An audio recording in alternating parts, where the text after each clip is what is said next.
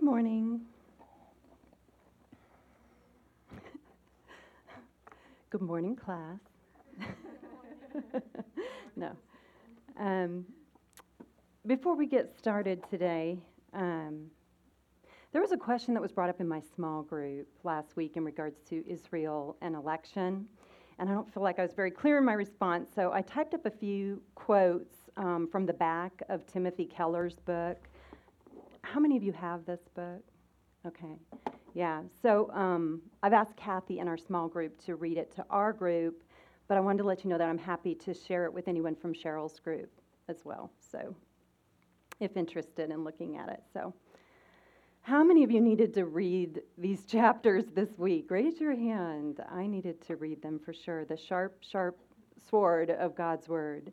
The title for our study this morning, and today, the outline, everything's a little bit different. We are entering into kind of a different section of the book of Romans. So our title today is Being a Living Sacrifice.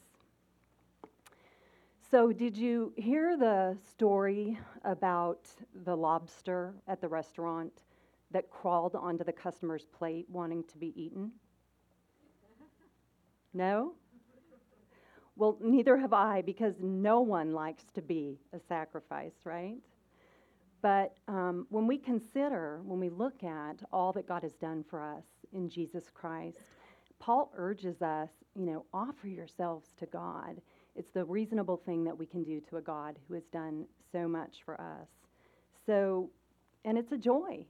It's really a joy and a delight. But offering ourselves to God is the sacrifice, but we get the benefit of our relationship with God and the exciting work that the Holy Spirit does within us as we are transformed into the image of Christ. But so the rest of our study in Romans, we are going to move from these doctrines that we have been immersed in really the past few weeks, and now we're going to focus on living for God in view of God's mercy. So how we will worship God as a living sacrifice. So let's put up our outline for today. And I've put those subpoints here, but I didn't put verses after them. Some of them kind of overlap, so you can just kind of follow along as we go. So let me start off with prayer before we open God's Word, and I'm going to grab my Bible here.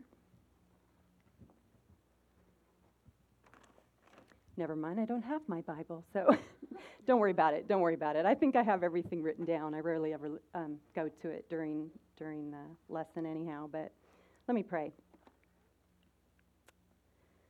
Father, you are so patient with us. We are so grateful, especially as we look at everything that you've taught us this week, that you bear with us. What is man that you're mindful of us, Lord? But you, O God, are love, and you, O God, are full of mercy. And I just pray as we go through this today that we will see you in a new way, that we will hear from your heart this morning, Lord, and that we will be transformed by your mighty word. It's in Jesus' name we pray. Amen. Okay, our first verse. Therefore, I urge you, brothers and sisters, in view of God's mercy, to offer your bodies as a living sacrifice, holy and pleasing to God. This is your true and proper worship. So as you've probably heard before, therefore is there for a reason. We just had Paul at the end of last chapter giving this amazing doxology of praise. Oh, the depth of the riches of the wisdom and the knowledge of God. I mean, we've seen Jesus, the gospel, all of God's love, his mercy, his grace to us, our secure position in Christ, our glorious future that's been promised to us, all of his mercy. So what are we going to do with all that God has given us? Well, Paul urges us, he beseeches us, he implores us, present yourself to God. We're to come before God. We are alive, but we're going to place ourselves on the altar and be willing to die to ourselves and to our own will and to live for God and his will, thus a living sacrifice. It's a continual offering of ourselves to be fully consecrated to God and his purposes.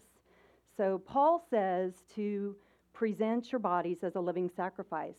And this is clearer when we go back to Romans 6, which we didn't go through in our study yet, or before, but it says this, "And do not go on presenting the members of your body to sin as instruments of unrighteousness, but present yourselves to God as those alive from the dead, and your members as instruments of righteousness to God." So it's our eyes, our ears, our mouths, our hands, our feet, everything. It's a total commitment to God. And this is considered an acceptable sacrifice, holy and pleasing, holy and acceptable to God. And Paul says it's our spiritual worship, or our spiritual act of worship in other versions too, which really means our logical way to worship based on what God has done for us in Jesus Christ. For the ancient Jews, being a living sacrifice meant to live constantly in a state of worship to God. So here we see what we can gather from this first section is that authentic worship of God is personal, it's internal, and it's in the offering of ourselves to Him. Okay, next we're going to see what we're going to do with our minds in verse 2. "Do not conform any longer to the pattern of this world, but be transformed by the renewing of your mind. Then you will be able to test and approve what God's will is, His good, pleasing, and perfect will." And conform means fashioned. If you remember, we talked about that when we were to be conformed to the image of Christ. Paul's saying, don't be fashioned by this world. And the world is also translated age. So what is this world or this age that Paul's talking about that we're not to be conformed to? Well, it's not the physical world that we live in. It's this present age as opposed to the age to come, which is in Jesus Christ. Or it's also been called this evil age, or this present world system that's under the influence of Satan. So the pattern of this world or world system is a way of thinking that opposes God and is contrary to who we are to be in Jesus Christ. It's been described as a worldview, a worldly philosophies, worldly ways, which contains like secularism, humanism, materialism, relativism. It's all the ways of the world. So we're to break away from all that type of thinking, everything that belongs to this evil world system. So how is this done? Paul says, be transformed. And this is from the word metamorpho. It's where we get our word metamorphosis from. And this is not passive. We are to actively renew our minds, or as the word means, our intellect, our understanding through God's word. That's how we do it. And we're going to be completely different people that we have been before. It's an internal transformation. So we go to God as our source of wisdom, not to man, and we weigh every counsel that we get from everyone. I mean, even from Christians against the word of God, the truth of God's word. So let God transform us, not the world, is what this is talking about here. So remember, that's our goal in Christ, is to be conformed to the image of Christ. So metamorphosis. And by this being transformed, we test and we discern what the will of God is. And we won't be led astray by this world system, and we will please the Lord. So next portion is just on using our gifts. Paul begins a section on serving God. It may not really be clear to you at the beginning that that's what he's talking about, but he talks about serving God with the spiritual gifts that God gives us. But what he starts off by saying is that we need to be humble about this. So he says, by the grace given me, I say to every one of you, do not think of yourself more highly than you ought, but rather think of yourself with sober judgment, in accordance with the measure of faith God has given you. So Paul is communicating in regards to spiritual gifts. We aren't to think that we are so gifted that we move outside of the bounds of God's gifting to us, of what he's given us. We're to be content with our own function in the body of Christ, not, coveting someone else's position. So the phrase, think of yourself more highly here, it means to overthink or overesteem. God has given each of us a gift or gifts, and we are to seek His wisdom in it, and but not to think that we can do things that we're not called to do, that He's not calling us to do. So Matthew Henry once said, how blessed is Christmas. I mean, really. How blessed the Christian church if all the members did their duty. Instead of coveting the highest stations or the most splendid gifts, let us leave the appointment of His instruments to God, and those in whom He works by His providence. So, how can we think soberly of ourselves? Be thankful for the gifts, seek God's wisdom in how to use them, and operate in His strength. The measure of faith that it says here on that verse has been thought of in 3 ways, in case you were curious about that.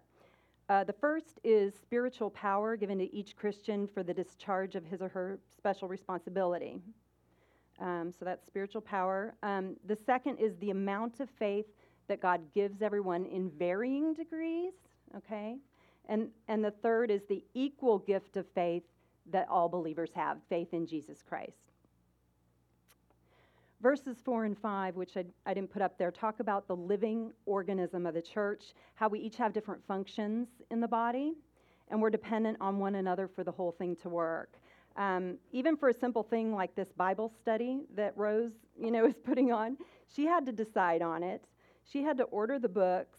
There's a person who, or maybe she had help with that too, I don't know, person to update the website, receptionist to answer questions or direct calls to Rose, someone for advertising, church bulletin, someone to book the room we're in, small group leaders, Kathy, Cheryl, facilities, technology to be working, child care workers, all for you to study God's Word. Not to mention Timothy Keller, his staff, your editors of your Bible. Do you see how we all work together with our different gifts?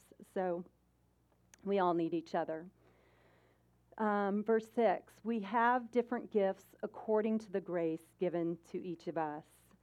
So the word gifts is charisma, if you probably knew, I don't know if you already knew that, but it means grace gift. Charis is grace and ma is gift. It is a gift from God, a spiritual gift, not something that you learned along the way in your life. Your gift or your gifts are intended to benefit the body of Christ and to bring glory to God and to be used in the power of the Holy Spirit. We have different spiritual gifts, just like we have different natural gifts and different personalities. God is incredibly creative in the distribution of His spiritual gifts. And Paul doesn't obviously exhaust in our passage today all of the gifts. And as we know, there's overlapping of gifts in people as well. But Paul lists these gifts, here. And we're just going to go through them briefly, but just to note that in the lexical aids and commentaries and other types of study tools, there are differences in the definition. So if I use a definition that you're not accustomed to or leave something out, you just ignore it and move on. But the first one here is prophecy. And prophecy is not fully defined in the New Testament. So it's often debated, and I hope not to be dogmatic about it, but it generally refers to the proclaiming of the Word of God. So speaking for God, His Word. Prophecy is the same word is the same word as in Revelation 19:10, where it says, "For the testimony of Jesus is the spirit of prophecy." So that makes me think along the lines of the gospel, maybe, but some have referred to prophecy in this passage as the receiving of special wisdom or knowledge directly from the Holy Spirit, as in the case of Agabus in Acts 11:28. But Timothy Keller says that here in our passage it seems to mean preaching or anointed utterance. Okay, verse 7, if it's serving, let him serve. If it's teaching, let him teach. And serving is ministering in the King James Version, and there's a broad range of definitions for serving, but one that was consistent is serving the needy that I found. I remember my BSF teacher in Romans had said that when it says let him serve here, it means just do it, like the Nike phrase, just do it. So if that's your gift, just do it. But I'm told there isn't a real good English equivalent for that phrase. And then there's teaching. If God is calling you to teach, then again, just do it. Even if you feel unqualified to do it, but God is calling you to teach. Martin Luther said, "As some who are not called presume to preach, conversely, teachers flee from teaching so that the word of God is hindered in both ways." So you don't need to be, Beth Moore, Kay Arthur, or whoever. You might love and respect whoever is popular. God uses all sorts of personalities to share his word. It's the Holy Spirit's power that counts. That's all that matters. Even the famed Jonathan Edwards, I'm sure you've heard Buster speak of him before, but he's credited with the Great Revival. It's been said that he rarely ever looked up from the paper that he wrote his sermons on. And I don't know that people in our day and age would have given him a second thought, right? Because we have such an age of charismatic teachers and preachers. So anyways, however, if you do teach, you need to make sure that you are called to teach, because it carries a warning in Scripture. Not many of you should presume to be teachers, my brothers, because you know that we who teach will be judged more strictly. So a teacher needs to be able to guard their tongue. As James elaborates on actually in that whole passage, if you'll go on, he talks about the tongue, all after that. And he includes himself here, we who teach. So I wonder if he had experienced, some of that. But anyways, verse 8 has the spiritual gifts of encouraging, giving, leadership, and mercy. Encouraging in the New American Standard is exhorting. Translated, it means to call near, to comfort, to console, and it even can mean to counsel, so. And then the gift of giving can show itself in making great sacrifices with all types of resources. It doesn't have to be money. It can be in wise giving. It can be in giving anonymously, and more. So, and then leadership, of course. Rose is our great example. Our fearless leader, Rose. This person who has the gift of leadership depends on God's direction for ministry. For ministry or projects, and people generally follow them. That's that gift. Showing mercy can mean caring for those in need, such as the sick and the poor. A gal from our last church that I was in, she adored visiting people at the hospital. Now my husband he can't stand to put his foot into a hospital. So, but it's definitely a gift to be able to visit sick people and to really encourage them and love on them. It's a gift. So the use of all these gifts is our response to God and his mercy. So will you ask God to show you how to use your unique gift to the fullest? So to build on really our first point, Paul is saying, offer yourselves to God, use your gifts according to what he has given you. Now we're going to look at, based on what God has done, how we respond by loving one another. Love must be sincere, hate what is evil, cling to what is good. The problem with having so much scripture to cover, this second portion, if you ever get a chance to study it, it's really fascinating, but it was just too much for me to put up there. But Paul's saying that love cannot be hypocritical. The Greek word for sincere is anupokritos, and it means literally not hypocritical. And so the underlying Greek word is often applied to an actor who plays a part on stage. Douglas Moo said that Christians can avoid love that is mere play acting if they put into practice the commands that follow in this chapter. Timothy Keller gave some sound advice on how to practice real love when you don't feel like it, in order to not be fake, not to be hypocritical. And so if you get a chance to look at his book too, I found that was a really practical advice that he gives there. Paul tells us what real love is in 1 Corinthians 13, and I won't go through it, but as we know, it's patient and kind, doesn't envy, doesn't boast, is not proud, which are some of the things that he has talked about here. And believe it or not, this passage on real love comes right after he talks about spiritual gifts too. So it makes you just really wonder, was there a big problem with envy and other issues in the church. So, verse 10, be devoted to one another in brotherly love. Honor one another above yourself. Brotherly love, we know that word Philadelphia. Philadelphia is a city of brotherly love. But we're a family of believers, and we're to honor, lift up, and exalt one another. We don't worship one another, obviously, but as Keller says, it's to treat one another as valuable and as precious, because that's what we are to God, right? And the thought is that Paul is still speaking on the topic of ministry and spiritual gifts here. So we're to look to others' needs and even their desires, and to lay down our desires and our rights. It's the love of 1 John, and speaking of brotherly love, 1 John 3:16. This is how we know what love is. Jesus Christ laid down his life for us, and we ought to lay down our lives for our brothers. So it doesn't hurt to let others go first.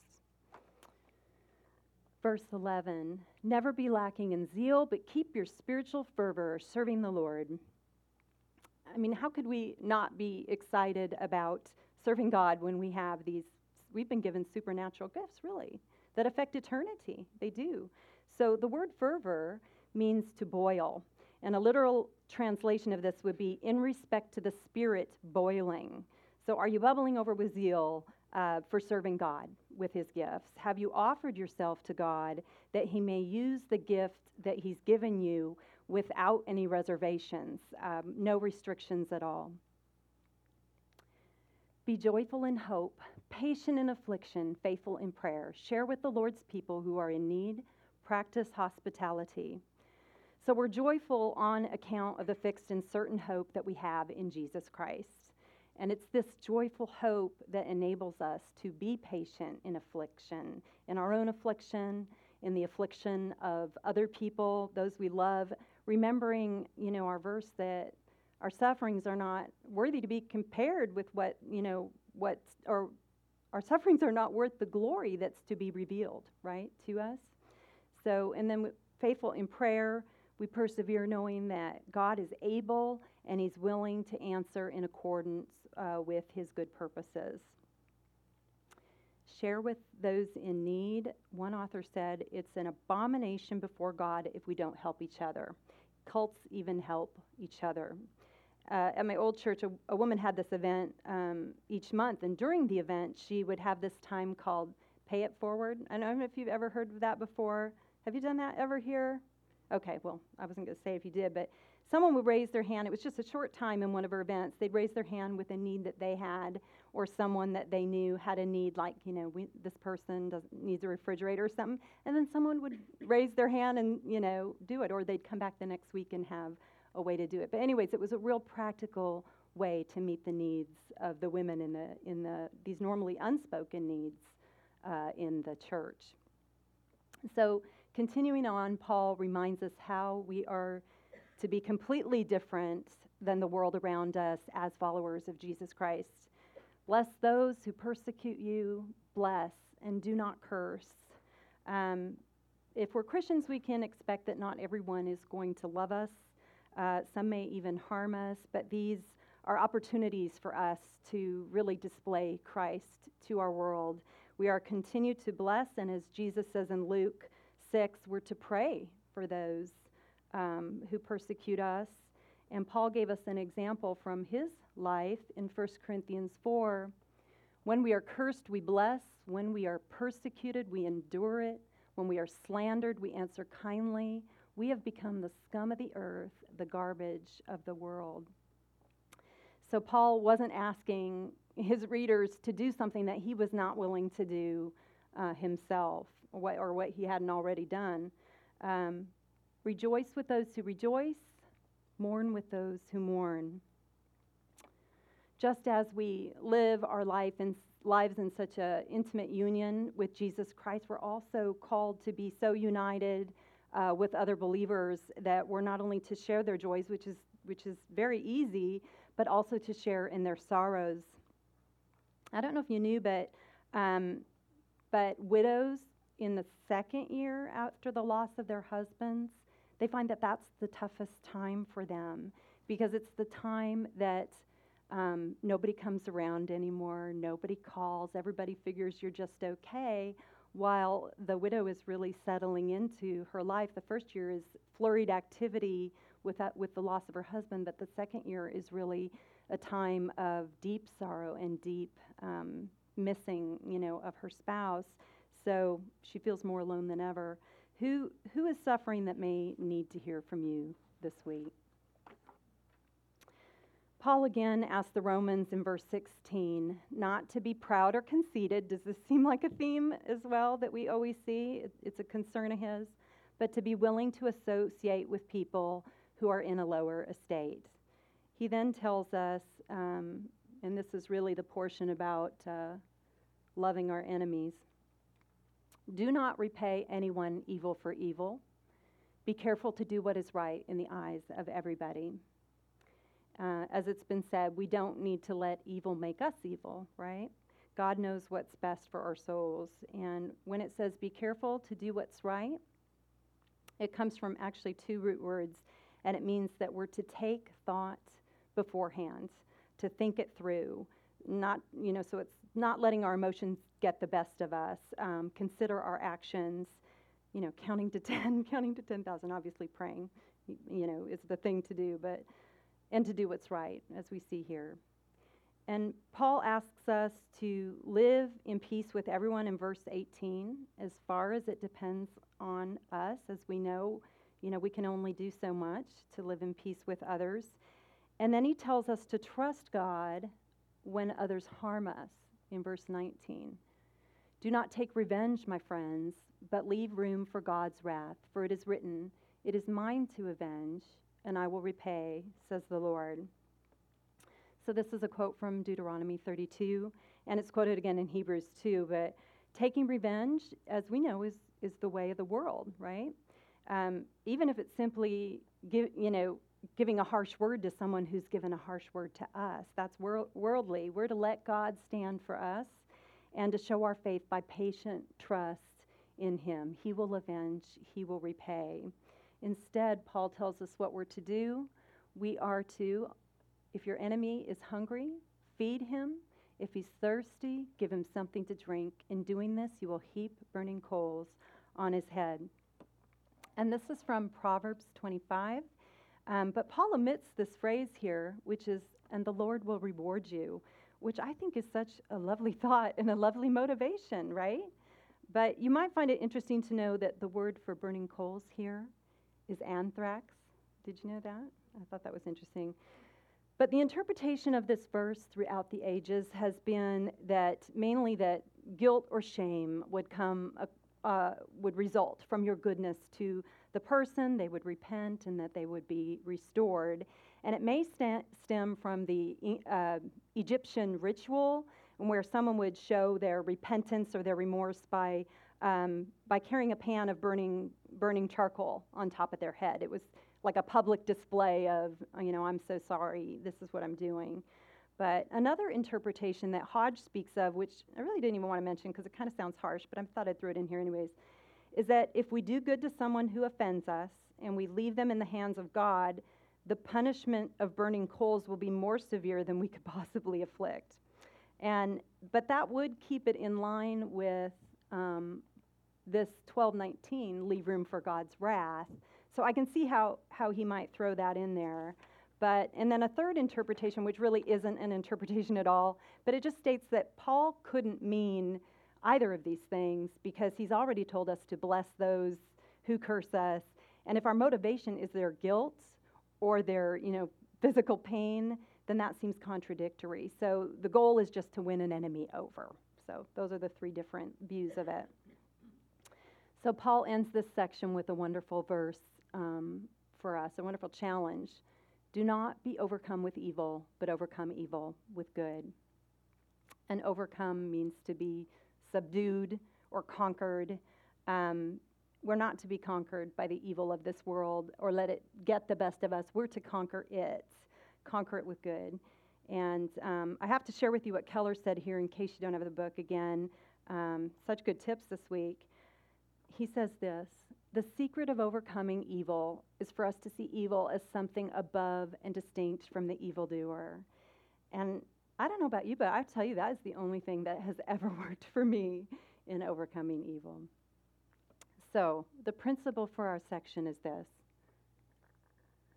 Our response to God's mercy is evident in the way we show love to all people. In the body of Christ, with our friends, even with our enemies, we love. We love. We show love to all.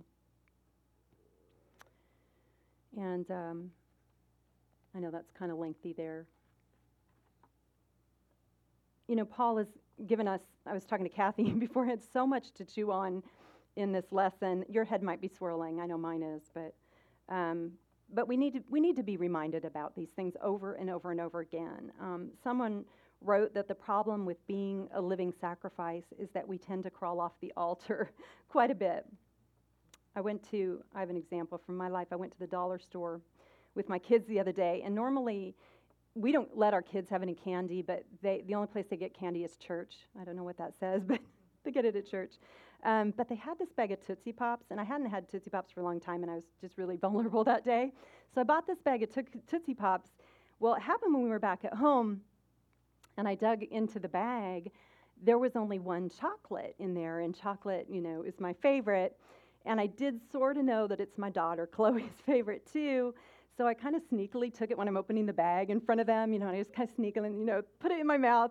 And in a few seconds, Chloe said to me really sweetly, she goes, "Are there any chocolate ones?"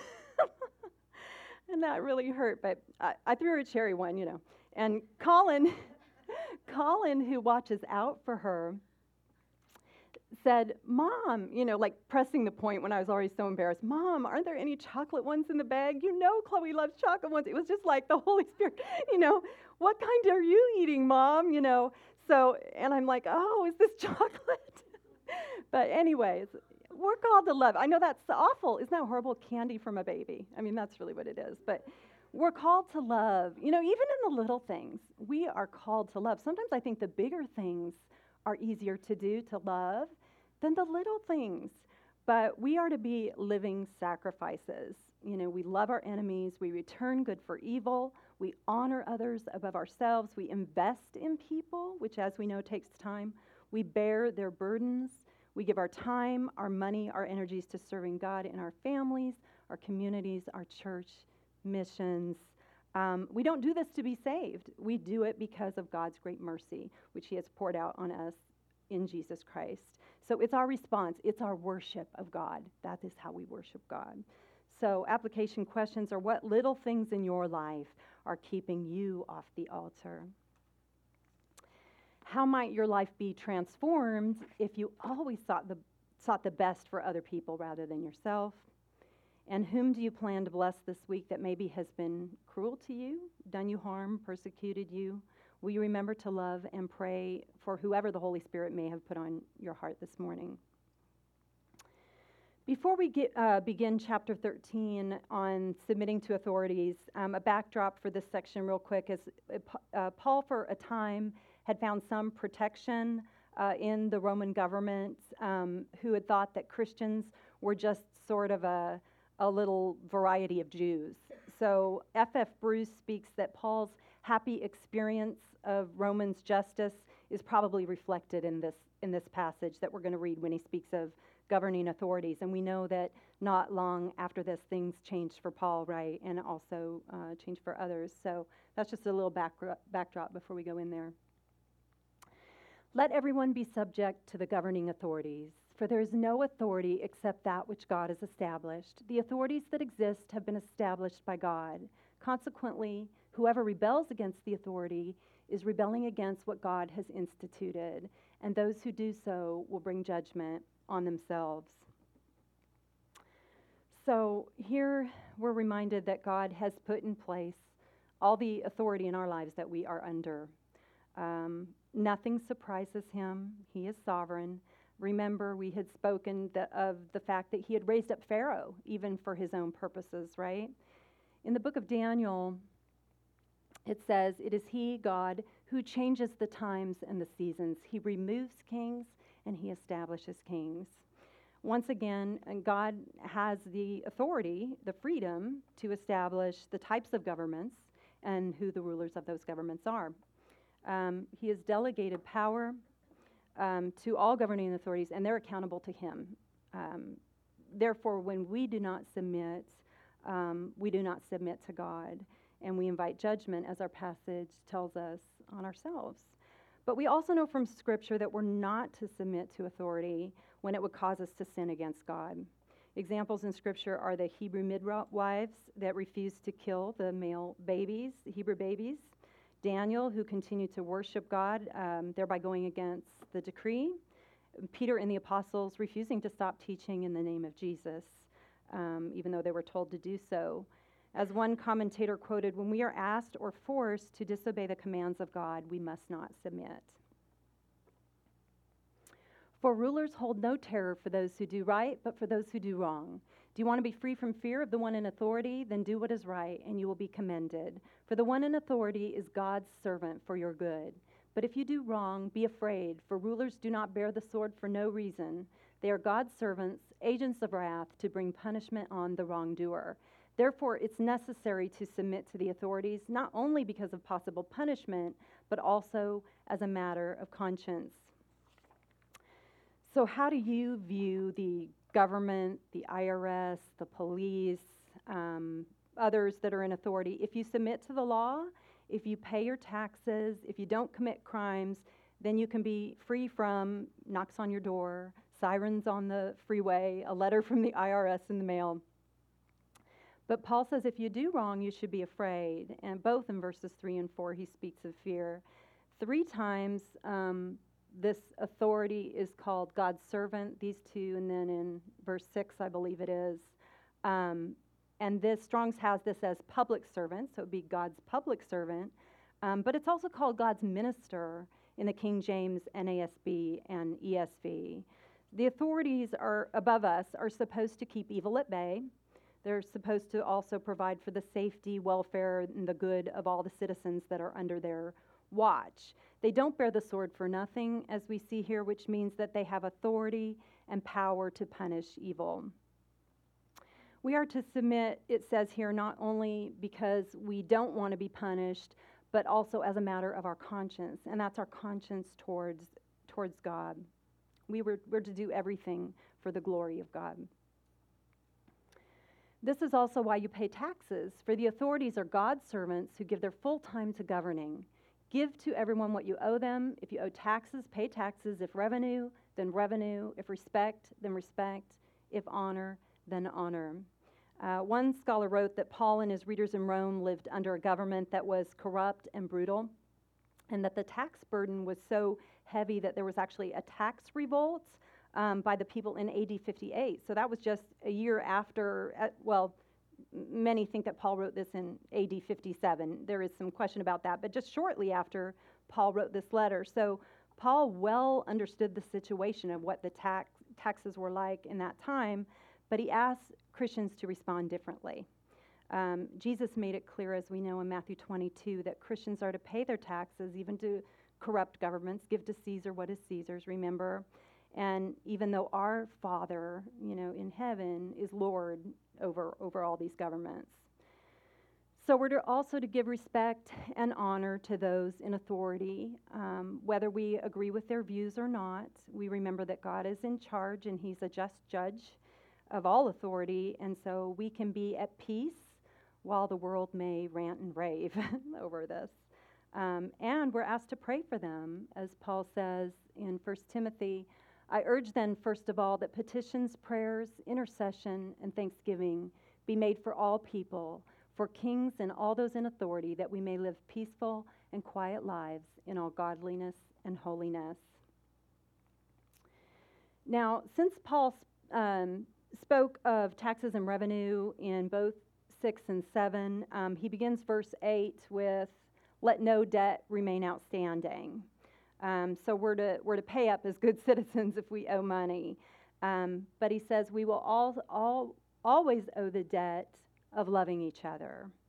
And he goes on to express in the next few verses what we covered in our lesson when we looked at chapter 8, which is that love is the fulfillment of the law.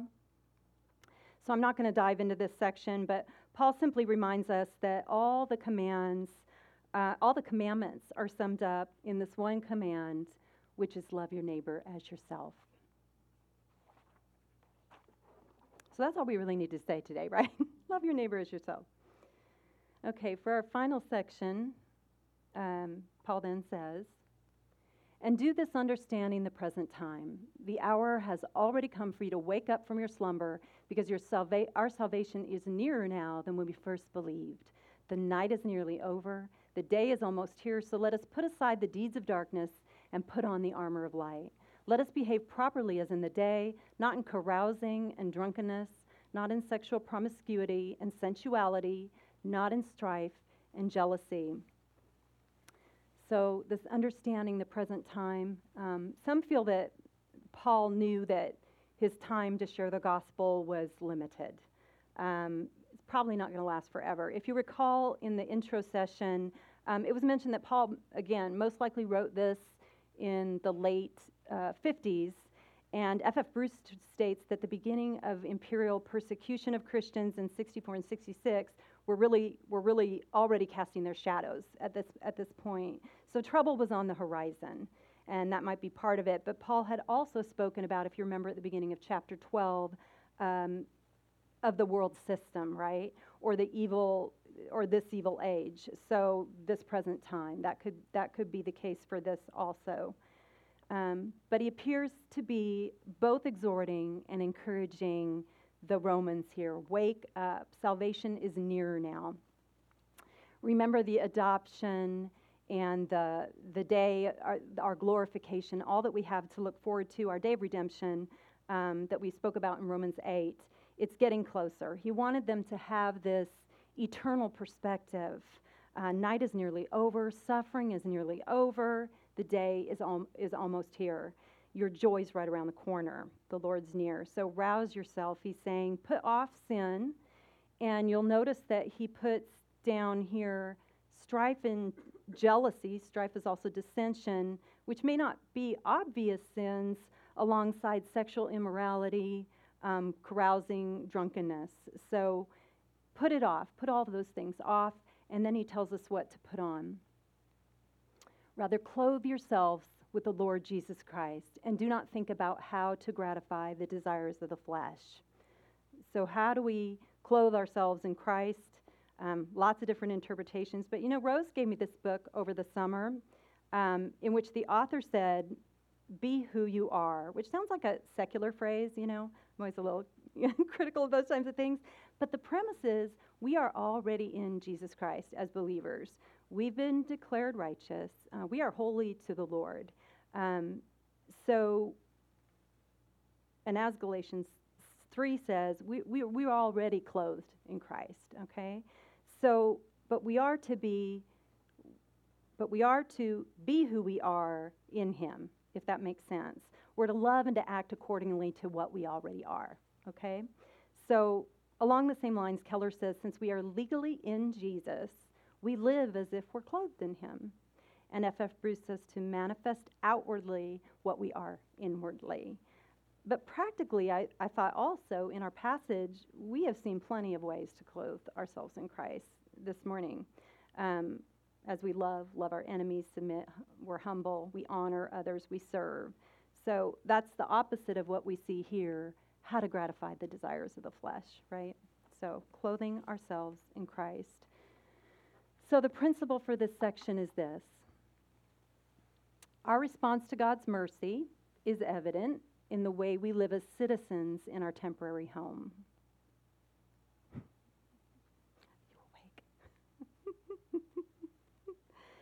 awake? So yes, our response to God's mercy is evident in the way we live as citizens in our temporary home. We submit to authorities, we love our neighbor, we clothe ourselves in Christ. So speaking of citizens, when people travel internationally, we need to learn the various laws, right, of the land, of the country we're traveling to. I read this USA Today article in regards to what's illegal in some countries, and I'm just going to list a few. Feeding pigeons in St. Mark's Square in Venice, Italy, because apparently the historic buildings get hit with a byproduct. Chewing gum in Singapore, unless it's medically therapeutic gum. running out of gas on the Autobahns in Germany. The article said that normal drivers get all Fahrvergnügen behind the wheel. That's not a swear word, by the way, and don't appreciate it. Number 4 is stepping on currency in Thailand because it bears the picture of the king of Thailand, and it's insulting. And there's also spitting in public in Barcelona, driving while wearing flip-flops in Spain. You know, all these different laws that you may not know are out there. But so we obey the foreign country laws, right? Knowing it's temporary, we are traveling, it's not our home. Similarly, it can be helpful to remember that when we're in this world. Even the USA is not our real home. Our home is with the Lord. But while we live here, we submit to authorities, even to their laws, even to laws that we might find silly. And we pay taxes, even knowing that part of those taxes might go to things that trouble us. They did in our Lord's time as well. Paul reminds us that we submit for God's sake. He's taking care of things. We know we won't be here forever. Our salvation is nearer now than when we first believed. Our bags are packed already, right? Yet no matter where we live or travel, we can clothe ourselves in Jesus while we're waiting. And we can be good citizens and good neighbors, loving others as ourselves. Hebrews 11:16 says, we are longing for a better country, a heavenly one. God has prepared a city for us. So how will you live and glorify God in this foreign land? Are you clothing yourself for your day of departure? And how does knowing what awaits you give you the joy and the strength you need to be a living sacrifice? I'm going to close with this verse. But our citizenship is in heaven, and we eagerly await a Savior from there, the Lord Jesus Christ. Okay, let's pray. Father, we thank you for your wise and wonderful word. We thank you for the ways that you admonish us, Lord, and how there's something for everybody here this morning. I know there's many, many things for me.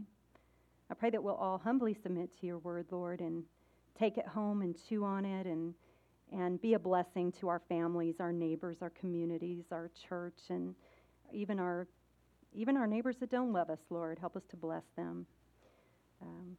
We thank you, Lord, that you show us how to be patient. We thank you that, Jesus, you are the symbol of all humility and patience and goodness and mercy to those who did not love you, who were evil towards you. I pray, Lord, that you will transform us today and that we will find joy in placing ourselves on the altar. We give you all the glory for this morning. It's in your precious, precious name we pray. Amen.